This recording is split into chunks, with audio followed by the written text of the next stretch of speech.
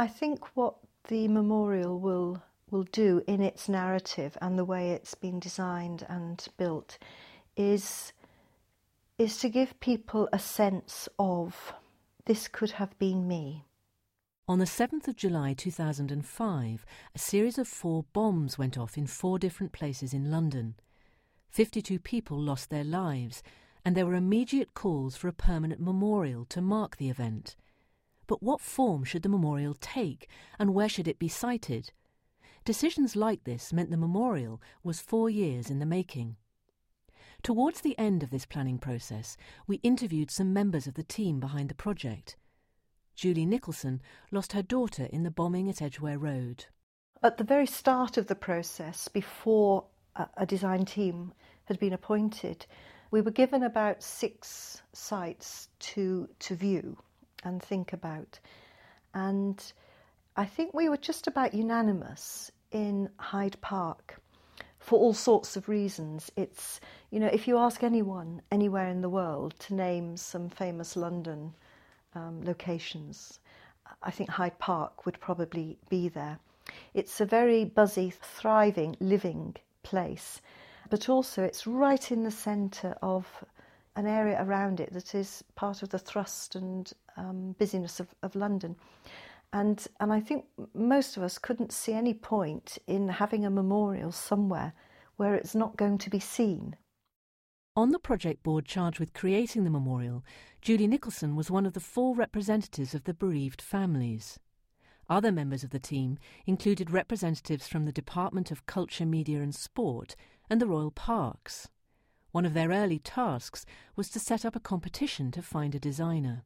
It was a very interesting process, and the team that were selected impressed us, I think, on a number of levels, not least because of their great empathy and sensitivity and their willingness to work with families. And they asked very important questions about what people's hopes and aspirations and desires were. And if you can imagine 52 families, sort of an ideal memorial ranged from something like an ecologically friendly worm farm to a great bronze eagle. But I think what everyone wanted was something that represented the 52 individuals, but also represented the 4 sites, but also expressed something about the collective nature, and that it would be something that stood as a thing of beauty, a work of art, which even in 100 years' time, people visiting the memorial would just stop and be able to have a sense of the narrative of the event. The design team that won the commission were the architects Kevin Carmody and Andrew Groarke. It could be argued to be a risky way of winning the competition that was set out, because we came to the interview unlike the other candidates, and we put no scheme on the table. The final design grew out of a period of intense consultation between the architects and their clients. Andrew Groarke. The singular and the collective became a defining sort of phrase that carried us through the consultation process. And the concept resulted in 52 cast stainless steel ingots located in this particular special place in Hyde Park, each of these ingots representing a life lost. Now, these stainless steel castings are arranged into 4 clusters, with the number of each lives lost at each place forming the numbers of the clusters, and in turn blending those clusters together to form a collective composition of 52 elements.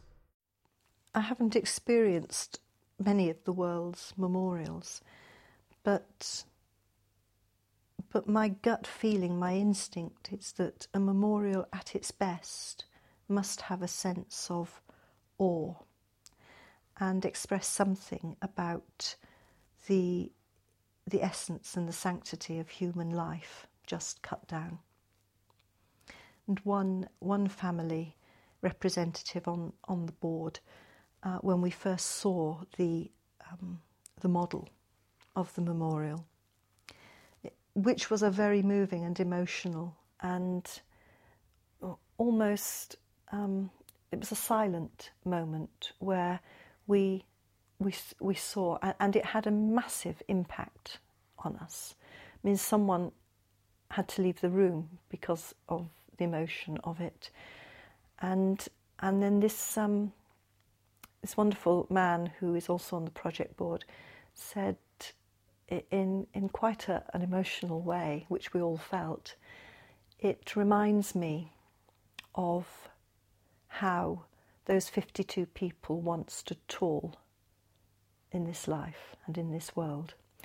And that's a wonderful thing, isn't it, that a memorial can speak that strongly. The memorial reaches out not only to the people who've been directly affected by the bombing, but also to the wider population. Colin Buttery is Deputy Director of the Royal Parks and a member of the project board. The design process does have to reflect that some people may just stumble across the memorial, whereas for other people more closely linked to the incident will have friends, relatives or family members who have been directly impacted upon, and they may well wish to visit the memorial on special days, special to their own family. It could be things like birthdays. It may well be other family-related dates that are important to them. But equally, I think for people who are just moving through the park, we anticipate that people may actually sit and have a quiet moment and actually contemplate what happened in the bombings.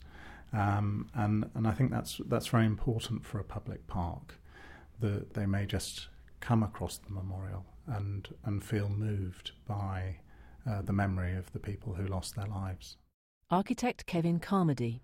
Because that idea of the singular and collective works at a scale. You're talking about a very open park, some quite large trees, and you're approaching along paths to see the memorial.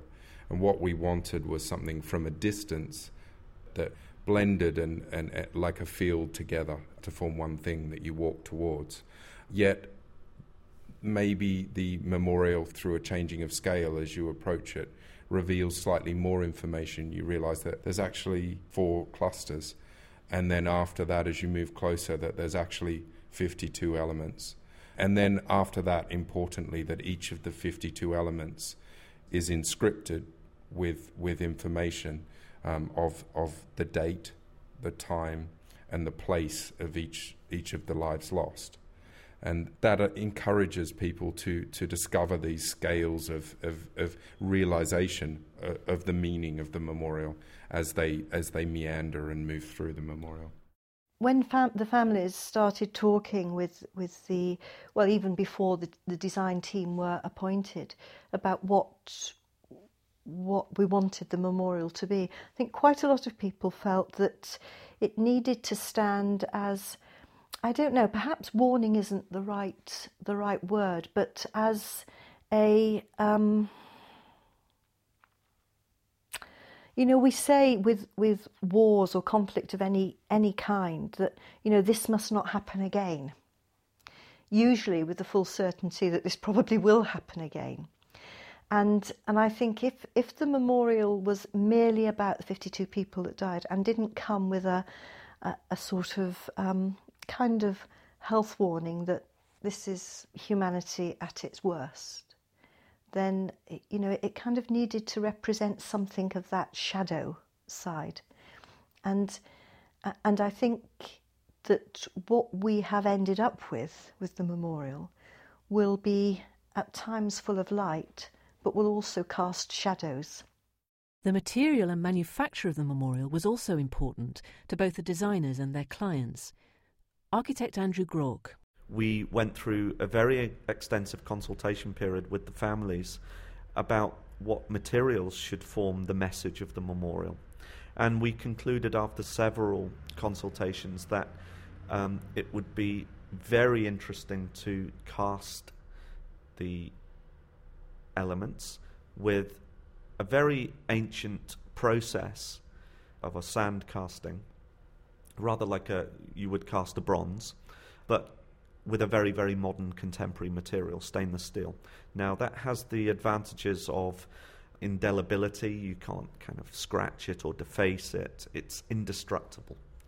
It also has a very poetic message that in the solidification of the casting process, these elements are formed within an instant, and poetically, not perhaps in a particularly comfortable way, but reminding the visitor that this memorial has captured the life lost of each of the 52 individuals in an instant. So, you know, the meaning and the making is very, very important. This material, as a result, is absolutely indestructible and had a unanimous vote in the end from the bereaved families for being something that will really stand the physical test of time.